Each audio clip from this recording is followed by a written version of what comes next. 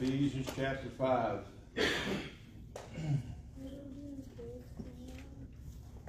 I am anticipating closing up our series through Ephesians here in the next few weeks. I know we've been in it a long time, but hopefully it's been productive, and we've had an opportunity to see how the Lord works through the apostle to instruct and teach and train the church in sound doctrine, in sound soteriology, the doctrine of salvation, as well as how to function and to work as a church.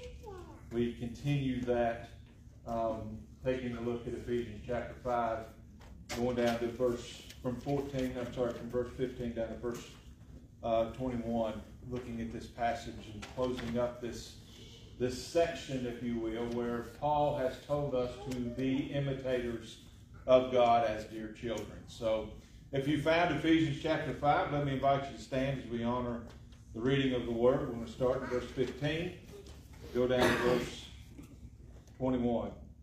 Look carefully then, the apostle writes, look carefully then how you walk, not as unwise, but as wise, making the best use of the time, because the days are evil. Therefore do not be foolish, but understand what the will of the Lord is.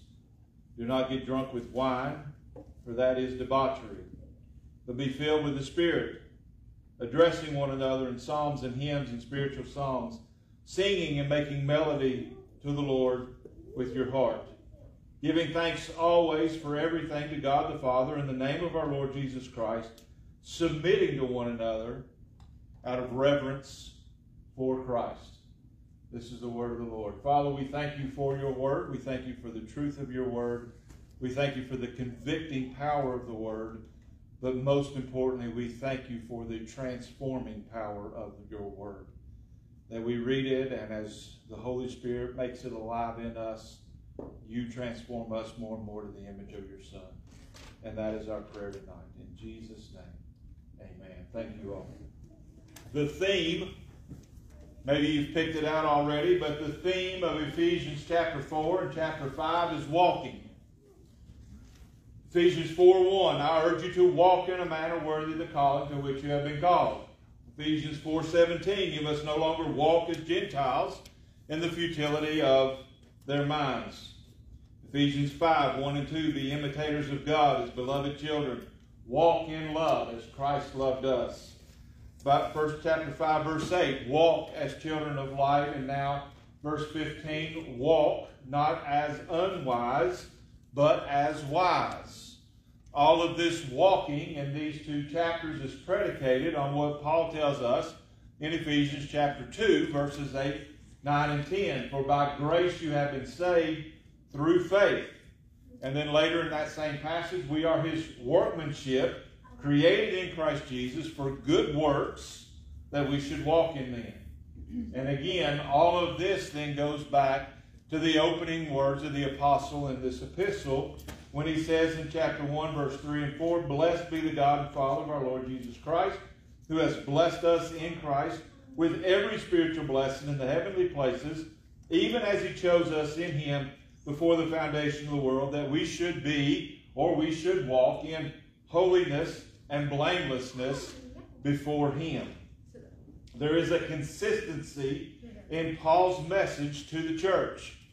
God saved us in Christ, sealed us with the Holy Spirit. Now we walk in the power and the presence of God. Here in chapter 5, we find Paul tells us to be imitators. That is the thesis of this whole chapter. Be imitators as beloved children. And then he describes the nature of that imitation. The first is to walk in godly love as modeled by Christ's sacrifice. His fragrant offering, Paul calls it. Not in selfish love, modeled by sexual immorality and impurity and idolatrous covetousness. Next, Paul says to walk in light, in the light of God's attributes of goodness and rightness and truthfulness. as discerned by God, and not in man's unfruitful works of darkness and shamefulness and secrecy. Today we find Paul teaching the church that we're to imitate God by walking in wisdom. And he gives us 4 markers, if you will, in this chapter. He says, guard your time, be filled with the Spirit, have a glad and worship-driven heart, and then thankfully submit to one another. But before we look at these examples, before we look at the examples of wisdom that Paul's offered, the first thing we have to do is understand what is wisdom. What is this wisdom that we're to walk in? Paul says in verse 15 to look carefully. I looked up some other translations. The King James Version interprets this as walking circumspectly. That's not a word we use very much today. Other translations say consider carefully, be careful, be very careful. The Phillips Expanded Translation says with a due sense of responsibility. The word here means to perceive, to behold, to take heed. There is a sense that this looking is not a passing glance, but it is peering and it is examining. When we used to walk up and down the woods, down by the river, we walked carefully because we didn't want to step on a copperhead. That's what Paul means. We watch where we're going. We look carefully. So what are we looking for? We're looking for wisdom. Wisdom is not just an accumulation of facts. One author described it as wisdom is a practical and experiential skill for living. Another described it this way: savvy ability to process knowledge into a practical ability to apply it to life, situations, and circumstances. So it's taking that knowledge and doing what's right with it. But we have to be on guard. We have to be on guard. To gain wisdom, we've got to look carefully. But the Apostle James warns us in James chapter 3. He says there's 2 kinds of wisdom. There's 2 kinds of wisdom. In James 3, verse 14 and following, he says, if you have bitter jealousy and selfish ambition in your heart, do not boast and be false to the truth. This is not the wisdom that comes down from above, but it is earthly, unspiritual, demonic. Where jealousy and selfish ambition exist, there will be disorder and every vile practice. But the wisdom from above is first pure, then peaceable, gentle, open to reason, full of mercy and good fruits.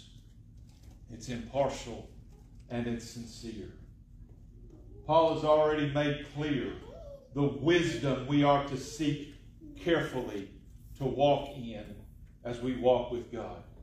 In Ephesians 1, verses 7, 8, and 9, he says, in him we have redemption through his blood, the forgiveness of our trespasses, according to the riches of his grace, which he lavished upon us in all wisdom and insight, making known to us the mystery of his will, according to his purpose, which is set forth in Christ. Paul says the gospel is wise.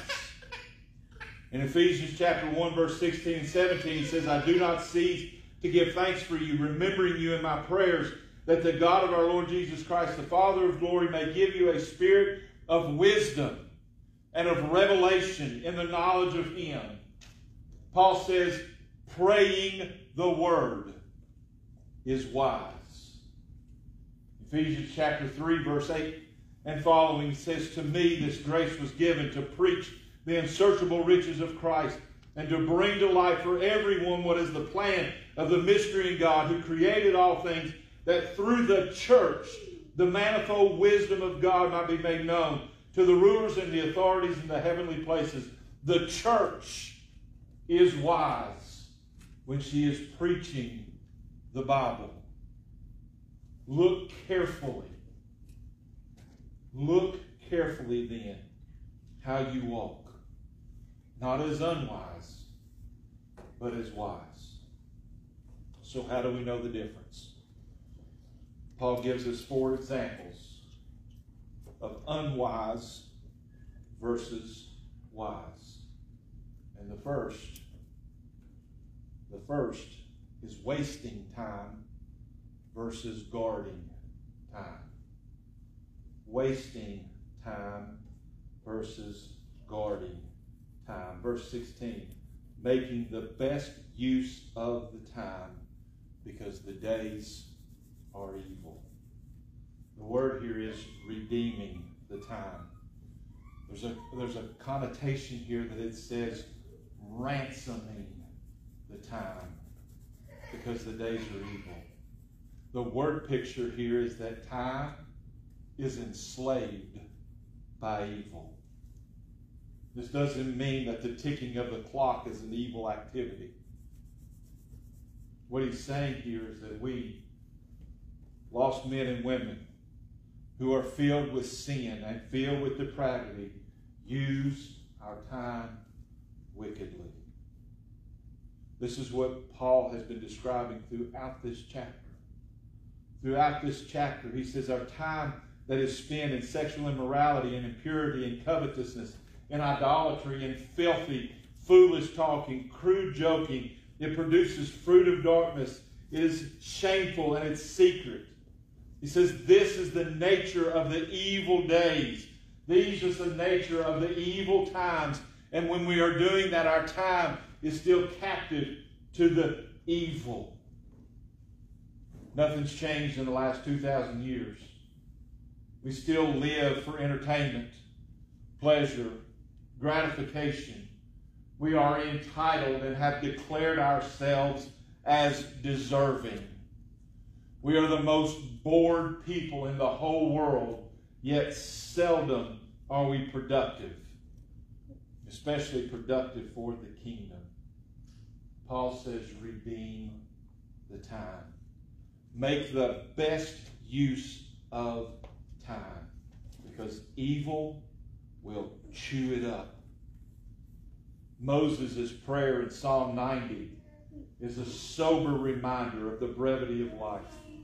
Psalm 90 verse 10, he writes, the years of our life are 70, or even by reason of strength 80. Yet their span is but toil and trouble. They are soon gone, and we fly away. James gets even more graphic in James 4:14 when he says, what is your life? You are a mist that appears for a little time and then vanishes. Paul says, as an imitator of God who is wise is one who redeems his or her time. So how do we know if we're doing that? Paul continues. Secondly, he says that wisdom is marked by sober-minded living in the power of the Holy Spirit. He says, do not get drunk with wine, which is debauchery, but be filled. Be filled with the Spirit. We may first notice the parallel nature of this contrast with the last. Being drunk is, among other things, not making the best use of your time. Secondly, in contrast with evil days, we find the command to be filled with the Holy Spirit. There's another word picture on display here. Have you ever seen a drunk walking down the road? To say the very least, they are not very careful in every step they take. What's most important in this picture is this factor of time. Getting drunk is a quick event of self-satisfaction or self-escapism of the evils of this world or the perceived evils of this world. It's a one-time event. And while inebriation blinds us to the pain of this world, we still have to sober up and wake up to the same pain. And usually more that was brought on by our drunken debauchery. Paul's contrast here is to be filled with the Spirit. He says, be filled with the Spirit. There's an interesting construct to this statement. The mood is a continuous act. In other words, he says, continue, always being filled with the Spirit. It's not something you do once and it's done. It's something that continually happens all the way through our lives. Being filled with the Spirit is not a one-time, ecstatic, or euphoric experience. It is every single day of our lives, every step, every careful step we walk in wisdom. So it's every day. It's continuous, but it's also an imperative. We are commanded to be filled with the Spirit. But this is the difficult part. It's passive.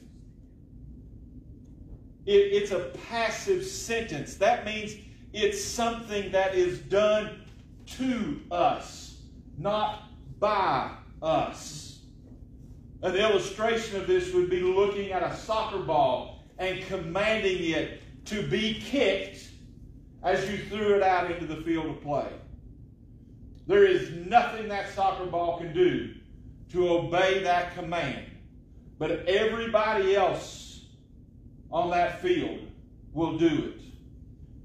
It can't make itself be kicked, but that's its only role. Being filled with the Spirit is a work that only the Spirit can do. Hear this, please. We cannot manipulate God into sending some special experience of the Holy Spirit. We cannot manipulate God. Paul has told us in this letter that he has already blessed us with every spiritual blessing. We are sealed until the day of eternity, and he has given us the Spirit of wisdom. He has told us that in Christ and through the Spirit, we have access to the Father. The Holy Spirit, Paul has written, is our strength, our peace. He is our bond of unity. So how do we, as passive objects, obey the command of being filled with the Spirit? The first, I think, is found in this verse. Avoid drunken debauchery. And I think our context here can broaden, not just on what we drink, but anything that would cause us this sense of confusion. The Proverbs offer us a similar warning here. Those who tarry long over wine, those who try mixed wine, do not look at wine when it's red, when it sparkles in the cup and goes down smoothly. In the end, it bites like a serpent and stings like an adder. Your eyes will see strange things. Your heart utter perverse things. You will be like the one who lies down in the midst of the sea, like the one who lies on top of the mast. They struck me, you will say, but I was not hurt. They beat me, but I didn't feel it. When shall I awake? I must have another drink. We first carefully walk in sober-mindedness. There's another connection to this idea of being filled here in this chapter. Back up in verse 6, Paul says, let no one deceive you with empty words. The picture of being filled in this passage is that the vessel, you and me, must first be emptied of ourselves. We must be emptied. You must empty you. When you are empty, you can be filled with booze, leading to drunkenness and debauchery, or you can be filled with the Spirit of God, leading to the fullness of Christ. Jesus' teaching is important in John 16 when he says the Spirit of truth, when the Spirit of truth comes, he will guide you into all truth. He will glorify me because he will take what is mine and declare it to you. There is a partnership between the child of God, the saved, redeemed, repentant child of God, who is imitating his Father, and the Holy Spirit. Like Christ, we empty ourselves. Philippians 2, he emptied himself by taking the form of a servant, born in the likeness of man. In that emptying, we are now filled with the Spirit of God, the wisdom of God, the light of God, the love of God.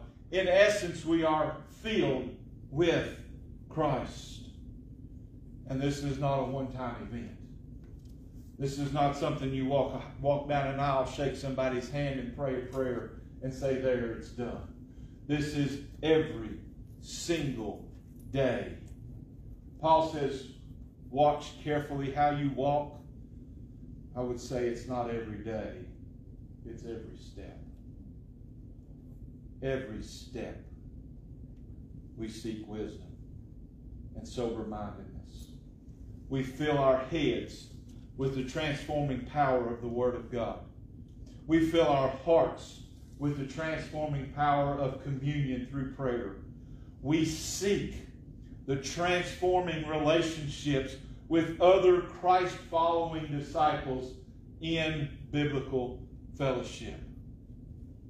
Like the soccer ball, commanded to be kicked. If it stays on the sideline in the equipment locker, it will never fulfill its purpose. So too we. Until we believe and are sealed by the Holy Spirit as children of God in Christ Jesus, predestined to be holy and blameless, until we all attain the unity of the faith and the knowledge of the Son of God, until we all become mature to the measure and stature of Christ, until such time that repentance and belief are our everyday default lifestyles, we will not walk in the fullness of the Holy Spirit. I think this is what Paul means when he says in Ephesians chapter 4, be renewed in the spirit of your minds. Put on the new self, created after the likeness of God in true righteousness and true holiness. Walking in wisdom means guarding our time. It means walking in the Spirit, which leads to two new realities. The last two pieces of this for the child of God who is imitating Him. The first is that how we address one another. He says in verse 19 and 20, addressing one another in psalms and hymns and spiritual songs, singing and making melody to the Lord in your heart, giving thanks always for everything to God the Father in the name of our Lord Jesus Christ. What did we neglect to be thankful for today? These verses offer a contrast from the earlier passages where Paul says to avoid filthiness and foolish talking, where he says to avoid crude joking. One of the principles of Bible study is looking for repetition. When we look at these verses, these two verses especially, we don't see any words that are repeated, but we see a type of word that is repeated. Addressing, singing, making, giving, and when we get to verse 21, submitting. These are all participles indicating a continuance activity. So we do this over and over and over. This is Paul defining how we make the best use of our times, our marks out lives that are filled with the Holy Spirit. Worship of the Lord, and worship especially corporately, is what marks the children of God. You'll notice in verse 19 that there are two directions for worship. First and foremost, all worship is the worship of the Lord. Every single aspect of worship is God-focused. It's God's Word. But there's a second direction that Paul speaks of here, and it's towards the one another. It's with one another, addressing one another in psalms and hymns and spiritual songs. I'm going to ask you to do something uncomfortable, all right? Look around. All these beautiful faces you see, that's the one another of this text. That's the one another. How are we to speak to one another? We are to speak words that edify the Lord to one another. Edify one another when we speak. We speak words and tones reflective of the Scriptures. The Psalms that Paul talks about here are the Psalms, the same book of Psalms that we read. When Paul went to church and the worship leader said, turn to hymn number 81, he would have turned to Psalm 81, just like you and I would have. I don't think they were numbered then, but you get my point. He continues with hymns and songs. We know, or at least suspect, there are several hymns and spiritual songs that are found within the text of the New Testament. The hymn of Mary is in Luke chapter 2 after Jesus' birth. The form of Colossians chapter 1 verse 15 to 20 indicate that it may have been a hymn or at least part of a hymn. Almost all of Revelation chapter 4 and 5 are singing before the Lord. Even here in Ephesians, the first 14 verses most likely was a song. We sing towards one another as we join our voices and we make a melody to the Lord with one heart. Worship is the foundational key to our imitating God. Worship is the evidence that we are walking in love. It's the evidence that we are walking in light. It's the evidence that we are walking in wisdom. But worship too often gets lost in the program. We see all the things we have to do, and we neglect the one thing we're commanded to do: to glorify God through real and authentic worship in spirit and in truth. Worship is confused today, and it has been for generations. Emotion or worship is not an emotional response. Daniel and I have talked about this. There may be an emotional reaction, but that in and of itself is not worship. I can tell you a heart-wrenching story and make you cry. Daniel can get up here and play some rocking out music and get you excited. I can give you a halftime motivational speech and send you out to win the game. But none of that is worship. Because worship starts in our hearts. It starts with knowing God. It starts by cherishing Christ above everything else. The old adage is true. What we talk about the most is what we care about the most. For some, we talk about ourselves the most. For some, we talk about our hobbies or our jobs or something else the most. For some, we talk about nothing the most. We just talk. Paul says when Christ is preeminent in our hearts, we will talk, we will speak, we will sing, and we will make a melody from our hearts with psalms and hymns and spiritual songs. We'll give that to Him as an act of worship, and we'll give that to one another as an act of edification. If Christ is in our heart, the Holy Spirit is filling our lives, then worship of the Father will be on our lips. The last verse, verse 21, says the last thing we look at today. And it's submitting. Notice that little ing, so that means it's continually, always submitting to one another. out of reverence to Christ. We'll examine this in more detail next week as we look at the most intimate relationships of humanity, looking at the rest of chapter 5 and the first few verses of chapter 6.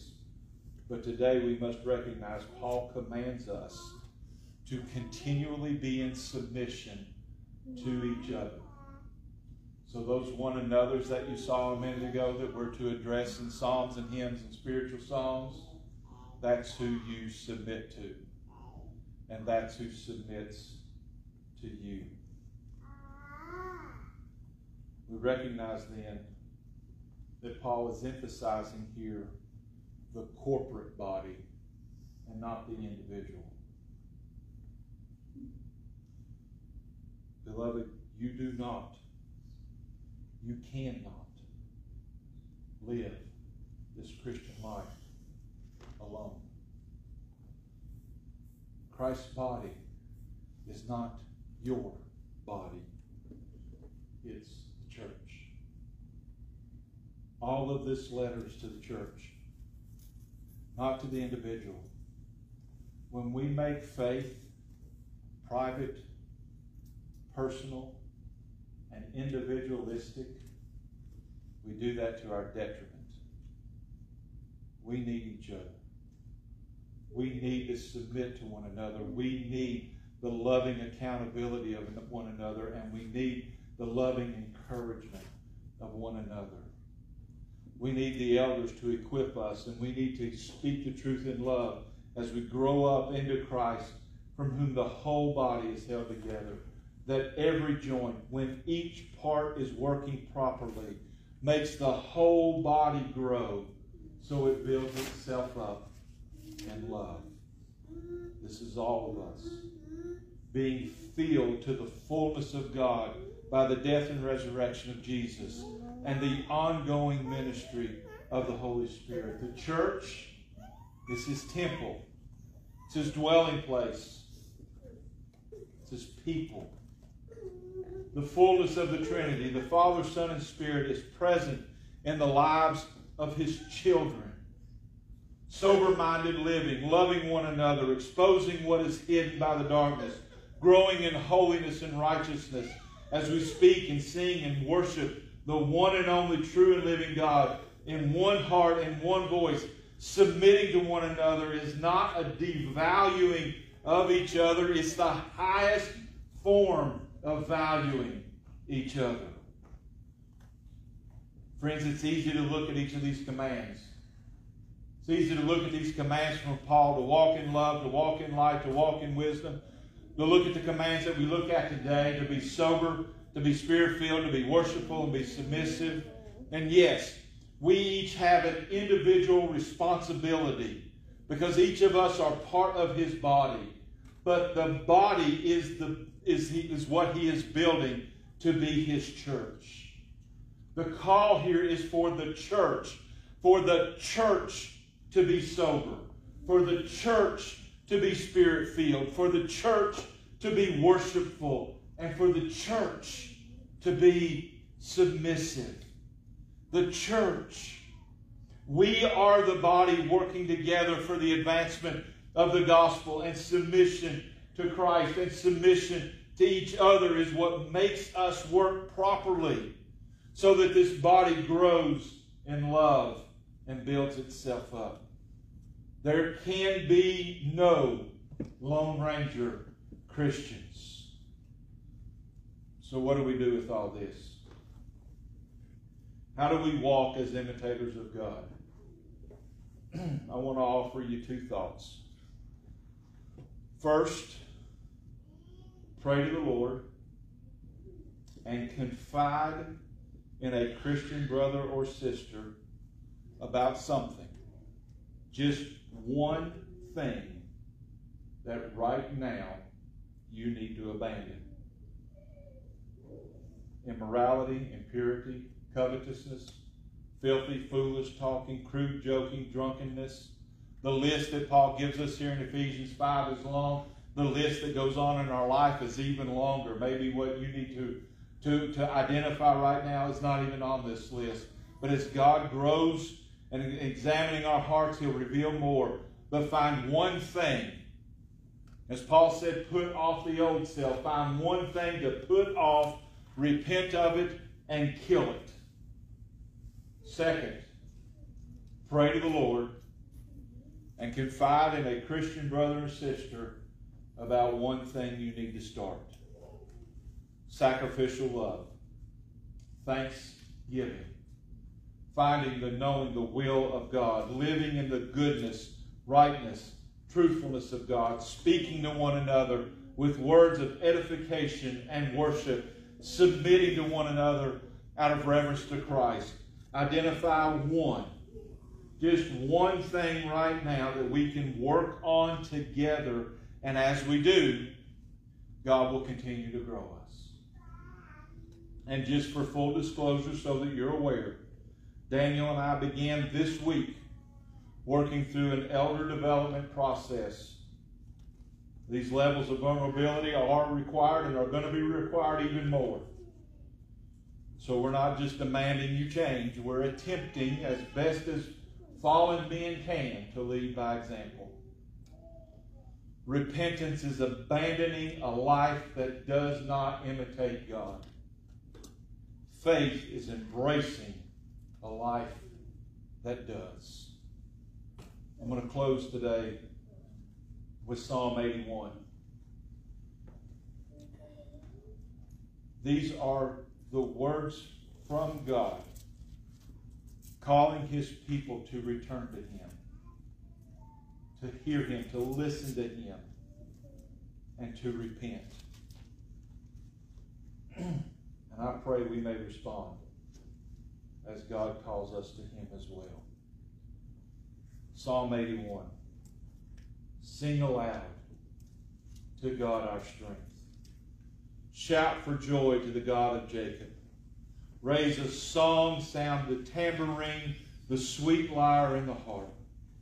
Blow the trumpet at the new moon, at the full moon on our feast day. For it is a statute for Israel, a rule of God of Jacob. He made a decree in Joseph when he went out over the land of Egypt. I hear a language I had not known. I relieved your shoulders of burden. Your hands were freed from the baskets. In distress you called, and I delivered you. I answered you in the secret place of thunder. I tested you at the waters of Meribah. Hear, O my people, God's voice.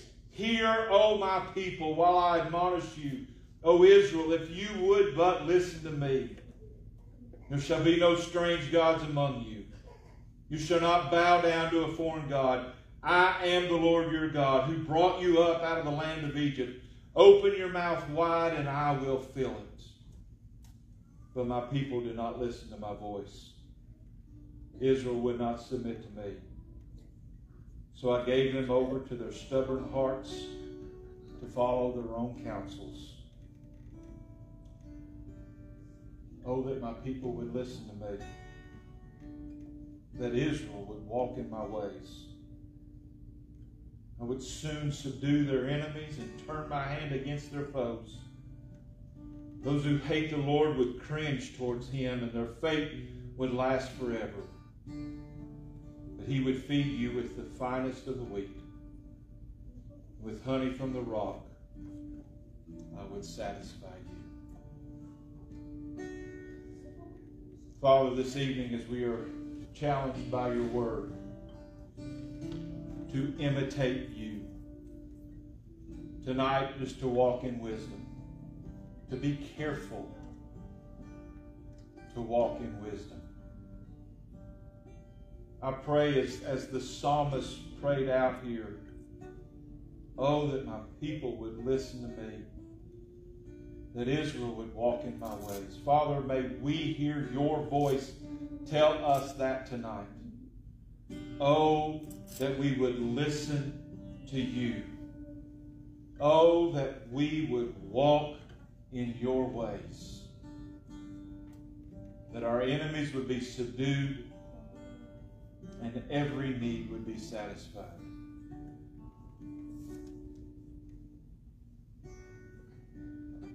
you fill us with your Spirit every day, continually. May we never lose sight of the cross and the empty tomb.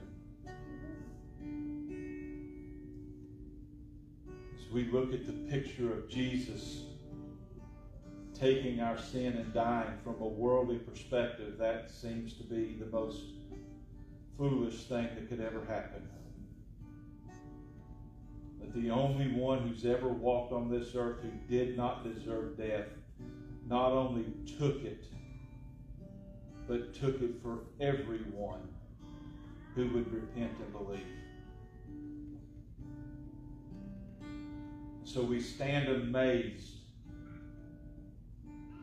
We stand amazed that Jesus would put on flesh and would walk carefully in wisdom every day of his life. That he and he alone would be able to atone for our sin. And he alone would have the power of the resurrection. That he would walk from a tomb and call his people to himself. Oh, that we would hear your voice. Oh, that we would listen to you. Oh, that we would walk in your ways. Father, this evening as we continue to worship through song, as we gather around the table and worship through communion, I pray that you would speak to each of our hearts. I pray that you would open up to us those places where we have shut off our hearing to you. Those places where we have put blinders on so that we are not walking in wisdom. I pray that you would speak to our hearts and show us that one thing that we need to repent of. Show us that one thing that we need to start. And Father, that would be the first step of a lifetime journey. Father, it may be here that someone has never taken the truth of the gospel to heart. Maybe they believe in God. Maybe they believe in church. Maybe they're whatever. But there's never been a place where we've said, I know I'm a sinner. I know I need to repent. So today, Father, tonight, this moment, I would pray as we sing, as we gather, as we continue to pray, as we continue to worship, I pray that you would draw us to you in that repentant spirit. And we would know you and know you for all of eternity. Continue to guide us as we worship in Jesus' name. Amen. Let's stand together and continue.